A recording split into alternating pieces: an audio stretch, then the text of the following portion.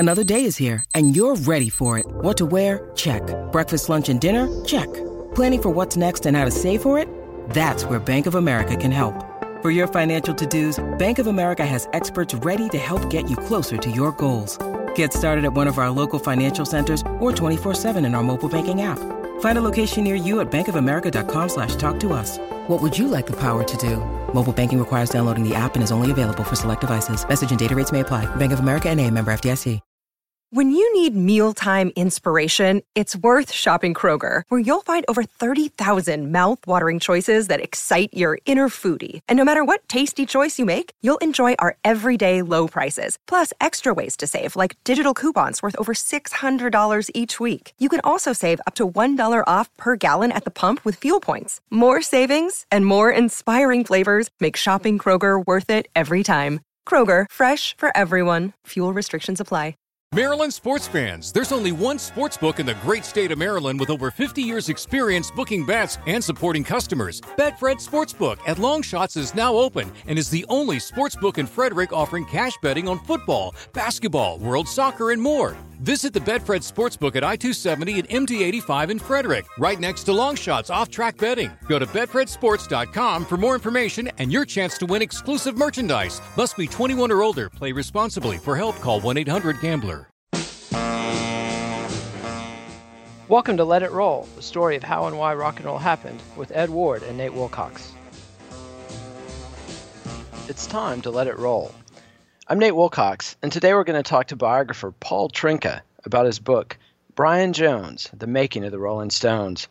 I've been obsessed with Brian's tragic story for 30 years, and Trinka's book is the definitive one on the subject. As always, you can access our YouTube playlists and learn more about the episodes on our website, letitrollpodcast.com. This week, Paul and I talk about the brutal rivalries at the heart of the Rolling Stones, who originally brought the mojo to the band, Brian and Keith Richards' legendary guitar weaving, and much more. Pop in those earbuds and enjoy.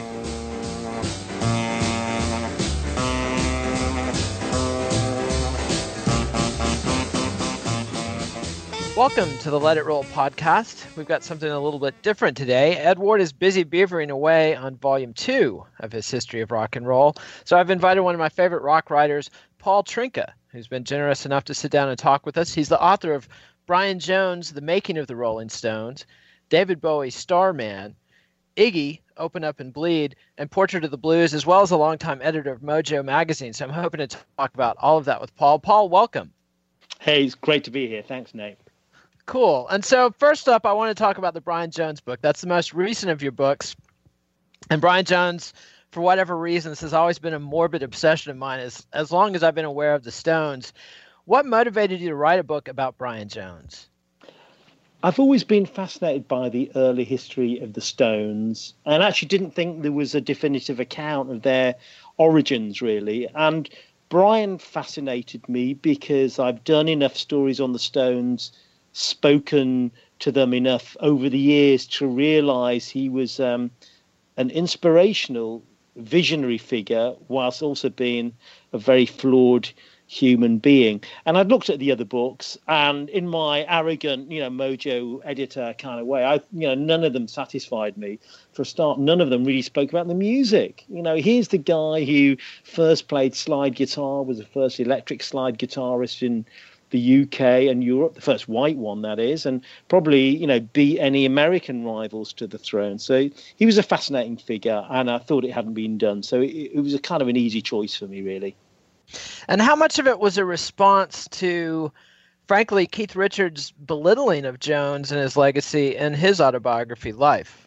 Life was in many ways an immediate spur because Keith spent so much time putting down Brian and saying he wasn't important, that it had the opposite effect for me of that intended. To me, it felt that Brian was really important and that Keith was in denial, and not necessarily denial because of ego, although that was a part of it. I think they went through a lot of pain together as kids, really. They abused each other like it's like a pack of wild dogs in many ways. So, yeah, Life to me felt like somebody damaged writing about somebody else who was very damaged and in denial. And I thought it was not a very just book. how many of us are really just and fair about other people? Well, we try to be, don't we? And there's a certain credibility. And whilst I was happy that Keith's book did well, it got people talking about music, I thought it was a really, really flawed book and shallow. There were some terrific bits in it, but I felt that the kind of narrative, the Keith that came out, was a creation. It wasn't really that honest. I think Keith's writing through a kind of veil of poor memory, I guess the drugs over the years, that the hangers on. And that's not to put the guy down, because I've got a lot of affection for him. But yeah, it wasn't just or fair, and I didn't feel it did the history right. He didn't even remember the name of the drummer on their first gig, so I thought it was time for me to put another perspective. And that's much appreciated, especially by those of us who, for whatever reason, are Brian Jones obsessives. I mean, I love the Stones, but there's something special about Brian that, even though he basically was either checked out or dead for their absolute pinnacle, the Beggars Banquet to Exile on Main Street period. I mean, he contributed to Beggars, but after that, faded out and was dead for the big part. But what is it about Brian that you think was something lost in the Stones' later work without Brian, and how much of their later legacy was set by him? Well, I guess I say in the book that Brian kind of gave them their mojo, and they were operating on a residual mojo after he died. So in some ways, in some real ways, they were still doing what he taught them, and they had a certain amount. They had freedom after he'd been to some extent a dead weight in the studio, a dead weight that they'd created, but all the tools they were using were ones he'd shown them, and there was that edge to everything they did with him, and then the immediate albums afterwards. But what you can really tell is that they were musically conservative, and Brian was musically adventurous. And while he was there, they pushed, and they kept on pushing up to Exile on Main Street because Brian had helped put them at the cutting edge. And thereafter, Keith had his open G tuning, and he played riffs in open G tuning for another, 40 years afterwards. And they've probably made less progress in the subsequent 40 years than they did in, the 7 years or so with Brian. So, I love those later albums too, but they bear the stamp of Brian. But once they lost that sense of adventure and maybe chaos he gave them, it was really diminishing returns thereafter. So, for me, the magic went. And I love Sticky Fingers, which is, an album that was made after Brian. But if Brian hadn't existed, that album wouldn't have been made.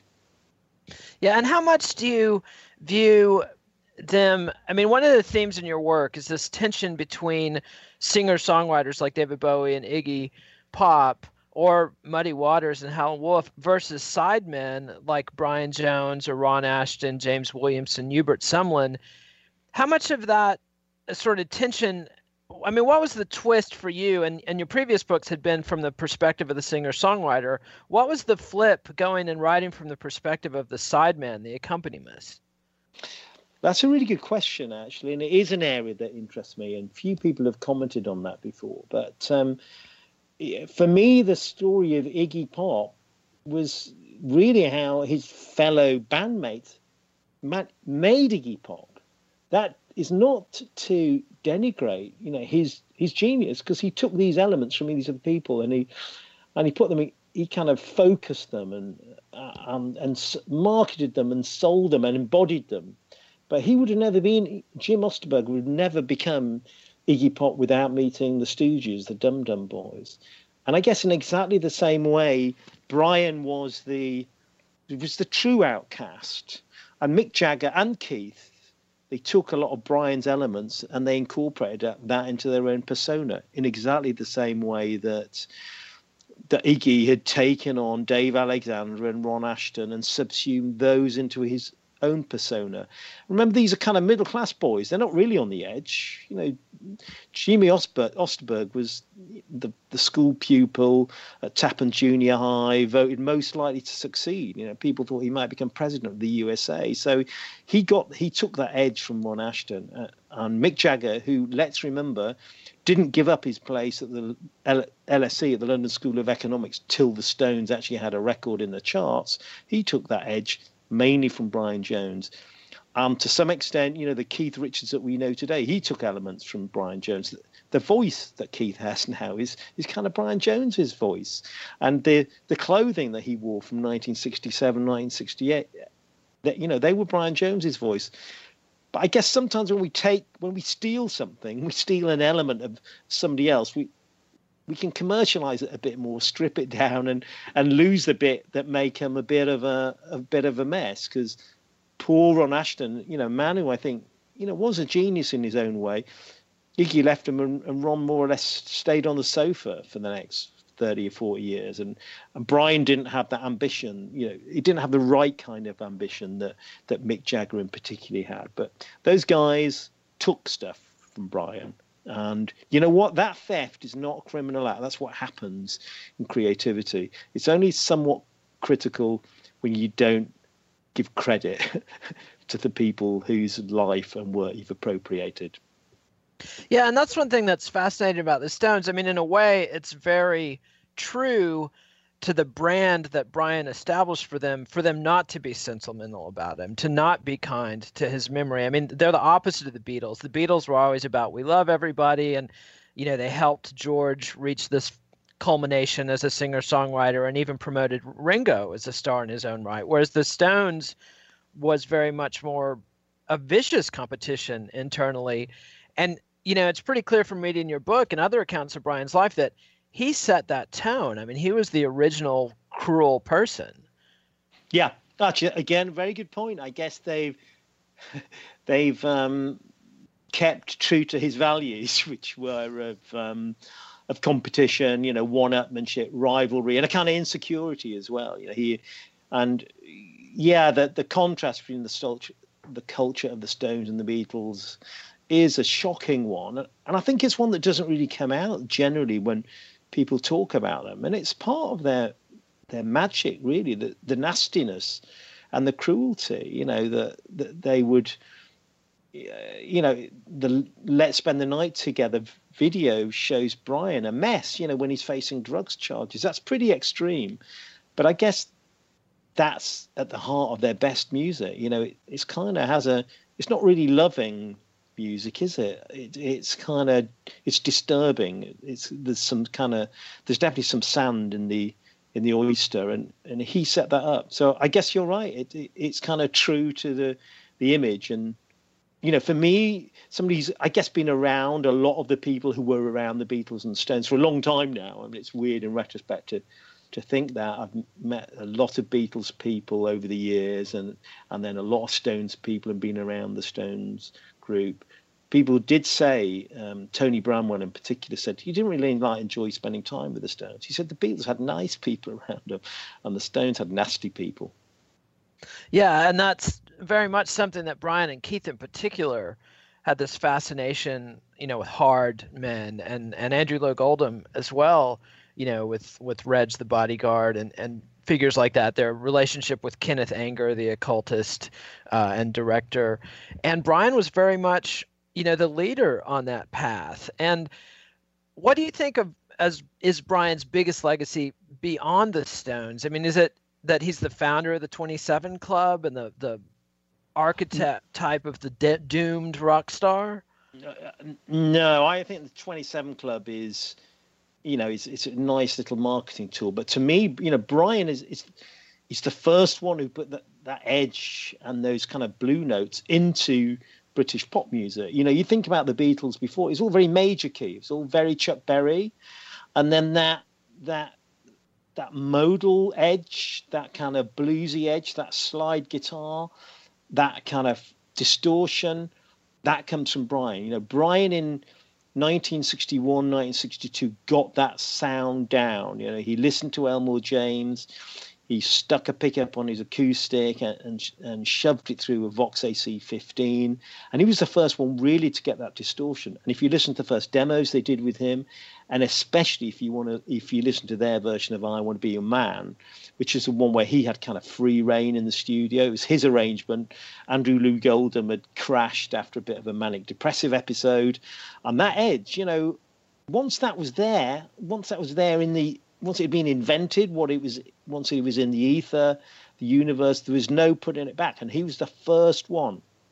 Plenty of other people had, made their other advances in music. But I think there's an absolutely convincing case that Brian was the first to unleash that kind of blues aggression and that blue and nastiness and that sound. And that really defined nearly all of British music beyond that. It really made a difference. Maybe somebody else could have done it later on if he hadn't, but he was the first guy to do it.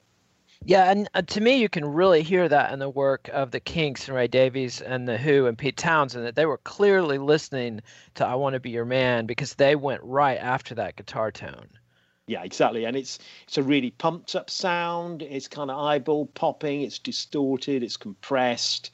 And it's kind of a bit relentless. It's very repetitive. So I hear a lot of American garage rock in there as well. I hear exactly that really compressed sound that Shel Talmy went for with the Who and the Kinks. Tonally, that was the first one. And I don't think it's insignificant that of all the American punk bands, including Ron Asheton, it was Brian Jones who was the icon because he had that edge. He had that kind of beauty, and then he had that nastiness to him as well. And I do say in the book, and maybe it's kind of over philosophical, but nonetheless, there's this myth about the god Pan, and he introduced kind of distortion and a kind of atonal element into music, and that's what gave it its kind of sexiness and its appeal. And Brian saw himself as a Pan figure, and there are certain people, and we're going a little bit esoteric here, he saw him as a manifestation of the god Pan. So when the British title of the book is Sympathy for the Devil, and it's not the devil, it's not Satan, it's a little devil, it's Pan. He's not a good boy, but he's unleashed this amazing cornucopia of music, and that's what Brian symbolizes to me on a kind of visual front, and then definitely on a sonic front as well. I think that's an excellent summation. And one thing that I think is a common theme between Brian Jones and David Bowie is this: they functioned as sort of a retroactive rock critic, in that before Brian Jones comes along, if you look into the Beatles' early history, especially Mark Lewison's work at documenting this stuff so well, or if you look into what Elvis Presley's influences were, or Little Richard's, it's more, Louis Jordan and Jump Blues and Wynonie Harris and Roy Brown and guys like that, whereas Brian and the Stones create this shift and sort of retroactively erase that history and put in there Muddy Waters and Howlin' Wolf and Robert Johnson and the blues tradition, and that ever since then, that's been the accepted history of rock and roll. I think that's a really good point. Again, when you listen to the Beatles stuff, I was in a shop the other day, they were playing I'll Get You by the Beatles. It's a great song. It's very sort of up-tempo, but it's very, very major. And then, it doesn't sound unlike Freddie and the Dreamers, a band that I don't have a lot of time for. It's like a good version of Freddie and the Dreamers, but it's very, it's very Buddy Holly. It's very British music hall. And there's no real darkness or edge to it at all. They had that sometime, but it's not there. And the Stones kind of shifted.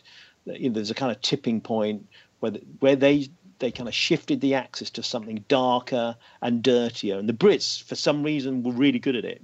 That Brian was the first. A lot of other people, let's say Jimmy Page and others, really had an ear for it. Clapton, likewise, with the first Blues Breakers album, went for that edge. Which generally wasn't around in pop music, so that the kind of sonic character of everything really changed. And for them to find that, to tap into this stuff that was very esoteric, it was collectors' music. It was kind of weirdo collectors, a bit like video collectors who want something a bit darker and a bit more violent. And Keith was certainly into that stuff, although Keith was the Chuck Berry dude. But it was Brian who latched on to Robert Johnson, especially, about whom there's something darker in the sound. And uniquely in the Stones, it was Brian who actually thought this music would be commercial. The other Stones just thought, hey, it's kind of cool. It's student music. Yeah, we'll do this for a couple of years. It's like hip art student music. And it was Brian who desperately wanted to be a star. He kind of thought, this is my ticket. I'm going to be a star. And there was that kind of madness and desperation about it. And that's what drove the Stones. If he hadn't been the one pushing with this angst, they wouldn't have been the band they were. Go ahead. He was kind of like the John Lennon and the George Harrison of the Stones. The roles overlap, but Paul Denoyer from Mojo, I remember a really good review of maybe the Lewison book where he talked about Lennon being the first guy to cotton on to angst. So when we listen to people like Kurt Cobain, that kind of whole aura of being unhappy, of being in pain, that, John did unleash it, but Brian was a crucial part of that in the Stones as well. He just communicated it in a different way because he wasn't a singer. And one thing about one of, I think, Brian's legacies that maybe you underplay in the book a little bit, but to me, Robert Palmer talks about this a lot in his biography of the Stones. There's this big split behind the scenes in 1968 where Brian is obsessed with Moroccan music and Mick and Keith really want to get back to the blues. And Brian loses that fight. I mean, he's psychically crippled at that point, and his second drugs arrest in May of 68 finishes him. But to me, Jimmy Page, who had worked with Brian on the soundtrack for the Anita Pallenberg movie Brian did the soundtrack to, as well as on Nico's first solo record, Jimmy Page is the one who picks up that thread. And to me, records like Kashmir and so much of the stuff Led Zeppelin did on Physical Graffiti, that to me, Brian is part of the torch passing of that. I think that's a very plausible argument, actually. It is perhaps one I should have stressed, maybe because I wasn't instinctively a Led Zepp fan, and I had so many kind of points to make in the book. I would have loved to got Jimmy Page. He's made and really spoken to him about what went on, because I know he thinks of Brian as a visionary, and I definitely see that as a torch that passed from one to the other. And you're right. They did take on that Moroccan sound. The one time I saw Page and Plant at Glastonbury in about 1997, they were great when they had a kind of a string orchestra behind them playing all these very modal Moroccan, string lines. It was fantastic. But Brian was responsible for that. But of course, there was a bigger thing as well, where he brought the notion of world music is a kind of patronizing term, because it packages all these disparate cultures up in one little bag. But if we're going to use that term, Brian was the first one to realize, this is kind of the same. This is rock and roll. We've incorporated blues into all of that. We can take this stuff in. And I think, again, he was really visionary in incorporating that. So, and it goes beyond, people like Peter Gabriel or whoever. There's been so many bits of disparate African and even folk music obscure folk music's brought into all of today's kind of pop culture, and he was the first guy to kind of commit to it. Yeah, and one thing I think that Brian's focus, one of the reasons he's sort of like a dark star that's hidden, is that one of his gifts was this fascination with sound. Like he says in some of his interviews while he was alive, I'm into the sound of things, whether it's church bells or the tone of a blues guitar. And he really was the first English musician to capture that sonic tone of the early blues records. And then his fascination with Moroccan music, it's that raunchy sound of those Arabic drones and horns, and he brings that into the Satanic Majesties era of the Stones' music very well. But his sort of second great awakening or creative period in the Stones is when he becomes this multi-instrumentalist. He's on the marimbas or he's playing the dulcimer, early innovator on the mellotron. How much of that fascination with sound, why is that legacy not appreciated more, I guess, is my question. It's a really good point, because I think if you think about the year 1967 and how the Brits got to it, Brian was really one of the key movers, because the whole possibilities of sound had opened up. You could use anything. And Brian was the one in many ways who used the kind of recording studio as a musical instrument in itself, just realizing when you come to a session, you add these shades and these tones, it takes the music in a different place. And it does sadden me that he's often just seen as the kind of weird guy or the dead guy in the Stones. But, the Beatles were exploring these extreme sonic possibilities.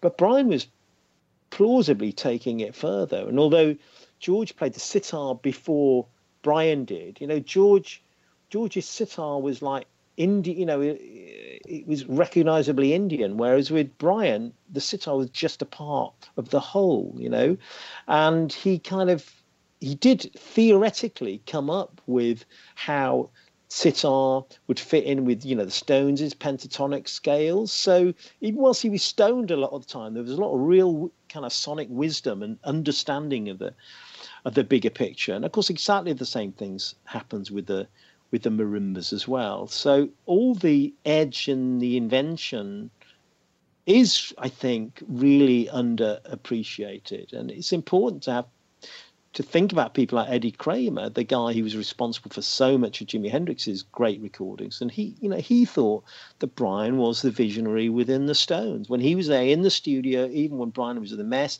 it's kind of Brian who added the magic. And he doesn't get credit for that. But then again, his fellow Stones had been dissing him for 40 years, and that does have an effect. And speaking of credit, like one of the things that I think Brian Jones partisans obsess over is, other than the Nankerfeld group credit for songwriting, which he shared in, he gets no credit for songs like The Last Time, where he wrote the distinctive riff, or Paint It Black, where he probably wrote the melody line that Mick Jagger, his sitar and Mick Jagger's vocal melody are the same tune. And Lady Jane, others like that. Well, how much, or Under My Thumb, where Bill Wyman says, before Brian's part, it wasn't really a song. Now, was it? How much of that do you think, do you think he deserved songwriting credit on some of those tunes? 2 points, really. Yes, he did deserve credit. Secondly, he needed to ask for it, and he didn't. So if we were to talk about his flaws, a bad negotiator doesn't ask for something and then complains they don't get it, and that's what Brian did. Whereas good negotiator, I'm thinking when I dealt with Yoko Ono on Mojo, and we were doing a Lennon issue in conjunction with her, and she came back to me, played really hardball, and said, I want this, I want this, I want to see this article about so and so, and then I'm going to help you. And then we came back and said, no, you can have this, you can have this. You can't see that article. You can actually write a thing about your response to this article, which was about the Goldman book, and that's all we can do. And she said, fine. And at the end, she sent us all little notes to say thank you. She asked for what she wanted. She got most of it, and she showed gratitude, whereas Brian didn't ask for what he wanted and felt bad about it. And we can't just blame his fellow Stones. He has to take, he just needed to be more assertive. But of course, he wasn't that kind of guy. He was flawed, and it was his flaws that defined him, for better or worse. Yeah, if you compare Brian to, say, Dave Clark, who got all the money from the Dave Clark Five and co-songwriting credit when Mike Smith probably wrote the majority, of the melodies and chords of those songs. But, Brian never had financial backing, and he didn't have the sense. Early on, he argues and gets a £5 a week pay over what the rest of the Stones, and in his mind, it's for being the spokesman. But if he had just asked for credit as a arranger on their records, that would have been a very lucrative thing, like it was for Alan Price to the Animals, and it would have been deserved. It would have been, but remember, it was kind of 3 against 1, because we have Andrew Oldham, who himself was trying to get control of Mick and Keith, and he did so by disparaging Brian a lot of the time. And of course, he found Brian unreliable. Actually, the other guys weren't particularly reliable. Certainly, Andrew Oldham wasn't reliable. But there were, obviously there is a pattern there. It's a pattern that happens in a lot of rock music, where it's kind of, if you've paid for the session, you own the song, and there's a hierarchy there, and it is unfair, and it happens.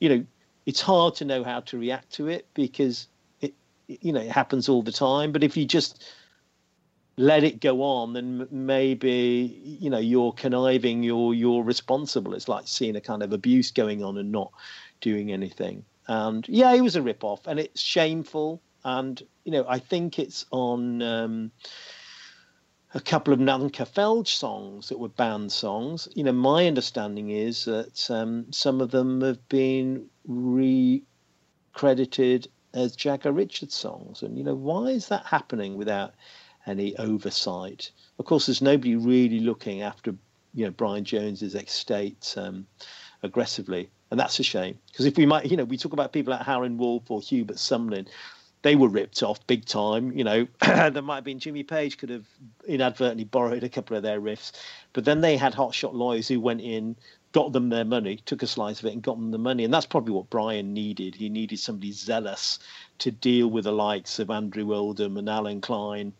But I guess this is the rock music in the early days. Plenty of people got ripped off. The Animals, the Kinks, a lot of their money disappeared into the Bermuda or or the Cayman Islands or elsewhere. It isn't unusual, but there is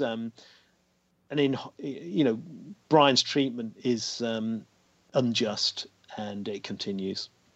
Yeah, but you also make it very clear throughout the book that Brian brings most of this on himself. I mean, the lack of an heir to his estate to manage it. I mean, in one part, it's because of his terrible relationship with his parents, which they obviously were partly responsible for as well. And then also his treatment of his children, which none of his children were acknowledged. He treated them all as bastards that he, briefly would be involved in their lives, but, then cut himself off pretty cruelly from all of them. So, the karma there is pretty clear. How do you deal as a writer with telling the story of somebody who's, Keith sums him up as he wasn't a good guy. And he wasn't in a lot of ways. He was, Keith at another point says he was such a beautiful cat in some ways, but such an asshole in others. How do you tell the story of somebody like that? It's a tough one, really, except we're all human beings with our baggage, and we're all damaged. And, a lot of the cruel things we do are because, we're damaged in our own sense. And I didn't want to, retrospectively absolve Brian of his sins. And I really made sure I detailed his betrayal of a lot of people. And with Linda Lawrence's kid, Julian, they did turn up to see Brian when he was there with Marianne Faithfull, and they were mocking him. It's completely awful. And I'm a dad. I love having kids. It's a joy, and it's something that stretches you as a human being. And he was incapable of doing that because he was so innately selfish. But then many artists throughout history are, and I don't think we should absolve them of what they've done. But nonetheless, the psychology is interesting, how they got to that place. And when you are turning over conventional norms, you're often a very flawed person. I think in both the Iggy and the Bowie books, for much of the time, they weren't very kind people. Bowie, I think, ended up being kind once he was kind of successful and a lot of his demons were exorcised. But unfortunately, a lot of the people who make art can be selfish, and they're needy, and they think about themselves all the time. And it's always a phenomenon that's unsettling but fascinating, because it's often the flawed personalities who make the great art. And I guess I see my role as saying this is what happened, and for people to make their own judgment about the balance of kind of blame that we assign to them, and then credit for the music that they've made that's transformative and can transform people's lives for the good. Yeah, I mean, that's one thing that comes through reading the different books, that Brian is this sort of completely unredeemed. I mean, he never had a chance to mature as a person. He died so young, and never. He was the most generous musically of the Stones and supported other acts, but he ends up very much isolated and alone and unloved. Whereas Bowie, in particular, is able. I mean, his generosity to Iggy Pop. It's very clear in the Iggy book that Bowie pulled Iggy off the garbage heap twice, and maybe even 3 times if you consider, all the royalties that he made sure Iggy got. And it's really remarkable how generous Bowie was with Iggy. And then by the end of their lives, Iggy had spurned Bowie. Yeah, very true. I was chatting to somebody about who was thinking about a movie on the 27 Club, and he was saying that in certain cultures, might be Buddhist ones, you don't really achieve wisdom until you're 27. He theorized that it was a very kind of loaded year psychically. Once you're 27, once you've got to that point, then you start to grow as a human being and assume more responsibilities. And, there are other people who theorize that the way the brain works, it works in a different way, when you're 27. I mean, hard to say with Brian because he consumed so many drugs in the interim that certainly the function of his brain was most certainly affected. But everybody can redeem themselves. And as you say, Brian didn't get the chance. And so one last thing about Brian I want to bring up is his decline as a guitarist. Now, he blossoms as this multi-instrumentalist, but there's a clear decline from his playing from, say, 63, 64, when he's right up neck and neck with Keith. And you document, the way from the live tapes of 66, 67, that Brian's playing is competent longer than perhaps a lot of people thought. Like, I personally had thought that after he broke his hand allegedly attempting to punch Anita Pallenberg, that his playing never really recovered. But you show, and I've listened to the tapes myself, and it's clear in 67 he could still play guitar, but by 68 there's this marked decline. And by the time you hear his version of Honky Tonk Woman, I mean, he's not even a competent rhythm guitarist at that point. What do you think happened? I think he was addicted to the new, so it was more about discovering an instrument than maintaining it. He didn't have the same kind of work ethic that Keith had either, because I think it's on the Peter Whitehead movie in Ireland. You see Keith is playing guitar all the time. So he's kind of overtaking Brian. And I think Brian wanted to be top dog. He was an egotist, just like they were. If he wasn't going to be the best guitarist, then he'd do something else. There's definitely that element too.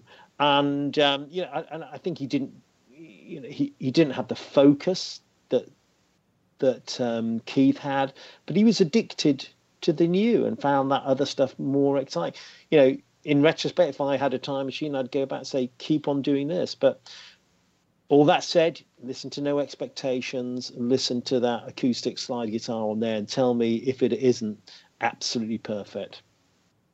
Yeah, I mean, that's a beautiful sort of last testament. And I think, his fingerprints are all over the Beggar's Banquet album. I mean, he makes a big impact on Street Fighting Man with his sitar. And I think his playing is audible and a big part of Jumpin' Jack Flash as well. The way that the bridge, rather than, most guitarists would do like the Dave Davies approach of let's take this thing over the top. Let's have the big sonic orgasm. Whereas Brian and Keith and Jumpin' Jack Flash and Street Fight Man, in the bridge they haze into the ether, and there's this sort of going out of focus that's really powerful and the opposite of what you think, and it's not something the Stones ever did again. Do you think that's fair? I think it's definitely worth advancing as a theory. By that point, it's hard to know how much of it is Keith, who's absorbed a lot of Brian's mentality, and how much is Brian. But again, you listen to the albums later, and that's like Chaotic Edge. It's taken a different tone as well. And I think there's that kind of exoticism of Beggar's Banquet that makes it a kind of a favourite of mine. That sort of plaintive quality of Sticky Fingers, isn't so much Brian. Although, who knows, it was Brian who's into that country stuff early on, as far as I recall. He liked Johnny Cash. And I think as well. They used to mock him for liking that country music, and then of course later on they're tapping into it. But it's not a question of necessarily blame, because as we said, he was a difficult character. But what I do blame is, they treated each other really badly when they were 23, 24. Now the guys are in their 70s. They should just give credit where it's due and allow some healing. Yeah, one thing I think in their defense that's a big factor is the death of Ian Stewart. I feel like in the Stanley Booth book, when Booth talks to Keith and Stu's apparently present, like virtually every long extended quote from Keith about the history of the band. Stu's right there. And also in the Rolling Stone 1971 interview with Keith, I don't think Keith could have said stuff about Brian that was patently untrue if Stu were alive. I think that could well be why they've got more vociferous and dismissive about Brian since Stu died. Although, Stu really disliked Brian. And he probably hated him the most. Yeah, quite kind of rightly, because Stu was kind of a straight guy who turned up, so somebody who's kind of thinks that they're a bit more important and don't have to turn up, which Brian undoubtedly did some of the time. They're a real pain. But if it was Stu's band, they wouldn't have been a hit. Yeah, I mean, to me, it's obviously Stu was in some ways a big part of the heart of the Stones, and definitely a factor in their music. But it's I don't know. It just seems ridiculous to me for Keith to claim that it was Stu's band when it was Brian's band, and he said as much in the early '70s. But yeah, the retroactive history is it's very hard to take, and to me it makes me sad for Keith, because the tightness of the musical bond between Brian and Keith. I mean, everybody says who was there that was the original engine of the Stones, was that twin guitar aspect of Brian and Keith's playing. And to have that, even if they weren't necessarily personally close for more than a very, much beyond 63, with another time in 66 when they got close again. But that musical relationship, I mean, to me, it's like having lost Brian as a guitar partner, even long before Brian was out of the band. That's got to have scarred Keith deeply. I think it has scarred him kind of psychically. So I think to some extent he's in denial.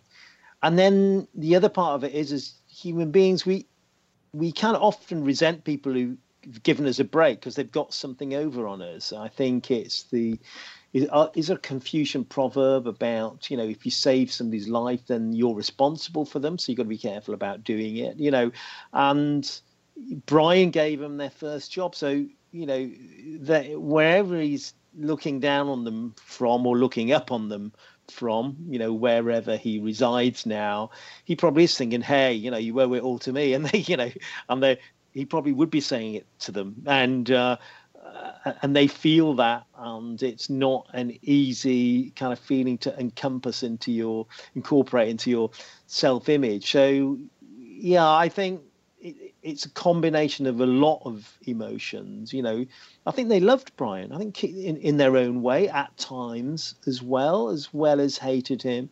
And I guess it makes it interesting that they're so obviously damaged, and that's why it frustrates me that really people don't drill into that even more. I mean, I'm off the list. I don't really get to interview the Stones any longer after being Keith's mate for a long time. And I'd really like to sit down and ask him about that stuff. But I think as Keith's quite sensitive, he's really put on this kind of carapace and does say very, very shockingly callous things. I mean, in the Victor Bockris, Keith Richards book, he lifts a lot of he uses a lot of my Keith Richards interview with only minimal credit. And at one point Keith said, I started doing this after Brian croaked. And Bockris censored it. He said after Brian died rather than croaked. And, to me that seemed really bizarre, because when you're sitting there with somebody and you're talking about somebody who you cared about as kind of a brother, and then you talk about him croaking, and he's just there as a kind of appendage to you or as a kind of support in that to your own legend. That's pretty hard to accommodate when you're there and you care about people in the way I did. And that's what it was like with Keith. It's strange. And so I want to know what's going on psychically with the guy. But I guess we are all damaged as humans. We carry our baggage, and he's just got more baggage than most of us. Yeah, and to wrap this up, I want to talk. We haven't talked much about Brian's relationship with Mick, which was much more fraught than Keith. And one thing I noticed in the book, like in the David Bowie biography, you confront the rumors, the allegations by Angie Bowie, David's ex-wife, that he and Mick Jagger, that she caught Mick and David Bowie in bed together, and you debunk that out of hand, but you don't address, to my recollection, the Anita Pallenberg's accusation that Brian broke the bubble. I mean, it's well documented that Mick had a homosexual fascination with Keith. Marianne Faithfull talks about that a lot. And, there's stories from the Beatles about seeing Mick and Keith in bed together and wondering if something was going on. But Anita Pallenberg told Marianne Faithfull that Brian burst the bubble by consummating that relationship with Mick. Why didn't you get into that in your book? A good question.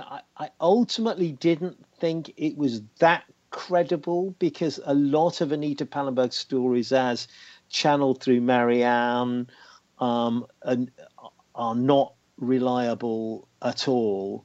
I would have liked to have more, I wish I'd found a few more gay lovers of Brian so I could get more on that story. I've only spoken to Keith about it, and I think they experimented, but I somehow couldn't buy into the idea that Mick and Brian did it, because I think they were such egotists, so open to mockery from the other, so kind of insecure, both of them. I can't imagine either of them being that open with the other. And I think when Anita talks about it, she wasn't there. And, I think there was always this erotic fascination, and Brian was open to doing stuff with other guys. But I think doing it with Mick would have just put him in too vulnerable a position. And I regret saying that because, it's nice to have a more complex web of sexual relationships there. But I don't buy into it. I don't quite believe that Mick shagged Keith because they use sex as a form of violence, of reinforcing your position, like a bunch of elephant seals might be on a sandy beach somewhere.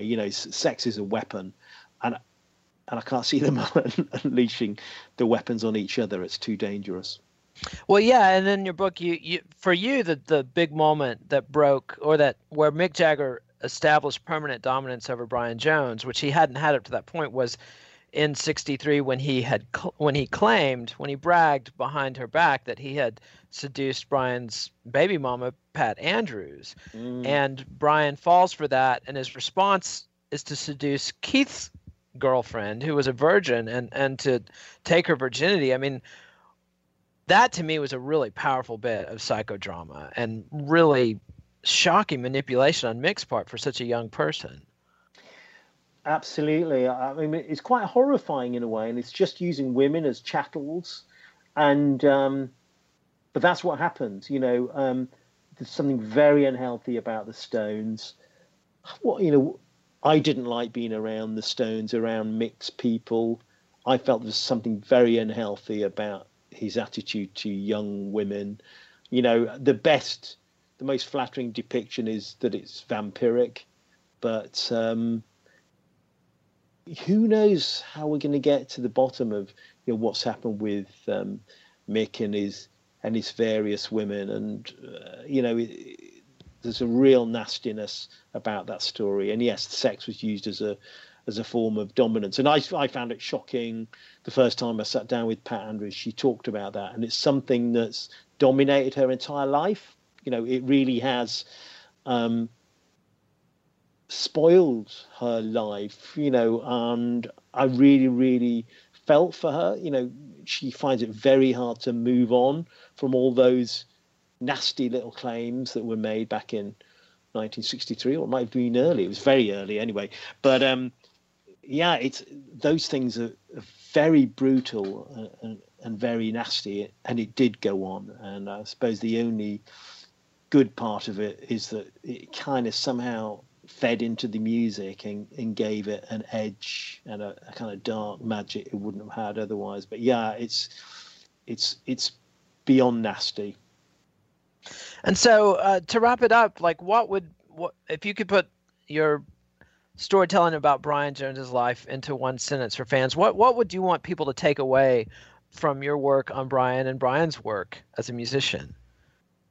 I think it's coming back to what we said at the beginning, that Brian was the first to kind of spot this sound, this dark, dense, dangerous R&B sound, which you can hear in the slide guitar of Elmore James, or you can hear it in that spiky guitar of Hubert Sumlin, or in the sort of haunted voice of Robert Johnson.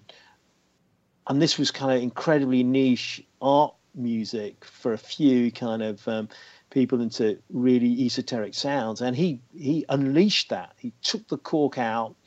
He unleashed this cornucopia of sounds that are all around us now. So I think there's something about the tonality of the Western world today and the sounds we hear. And Brian was the first one who uncorked it all and made it happen. And, it's bigger than the Stones alone. The Stones kind of powered a lot of British R&B and then a lot of American garage rock, but it goes beyond that. Brian just, he unleashed the sound of Pan on the world, and we can still hear it today. Well, awesome. And that was Paul Trinka, author of Brian Jones. It's called The Making of the Rolling Stones in the U.S. and it's Sympathy for the Devil in the U.K., as well as the author of David Bowie's Starman, Iggy, Open Up and Bleed, and Portrait of the Blues. And hopefully we can have you back on the show to talk more in depth about some of those other books sometime. Absolutely. Well, thanks, Nate. You asked some really interesting questions. I enjoyed that a lot. And it is, it's a great story. And what can I say? I was lucky, it's good the stories are out there, and I felt lucky to kind of journey around this planet and try and depict it as in all of its glory and messiness. So thanks a lot.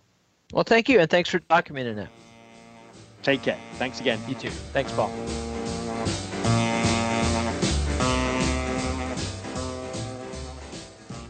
Thanks for listening. Next week, join Paul Trinka and I again for a discussion of his biography of Iggy Pop. Be sure and check out our website at letitrollpodcast.com to access the YouTube playlists and hear the music we're talking about.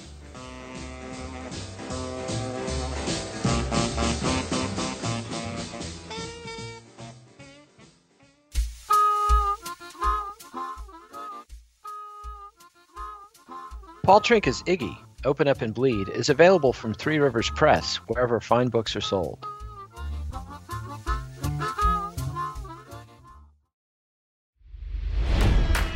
It's NFL draft season, and that means it's time to start thinking about fantasy football.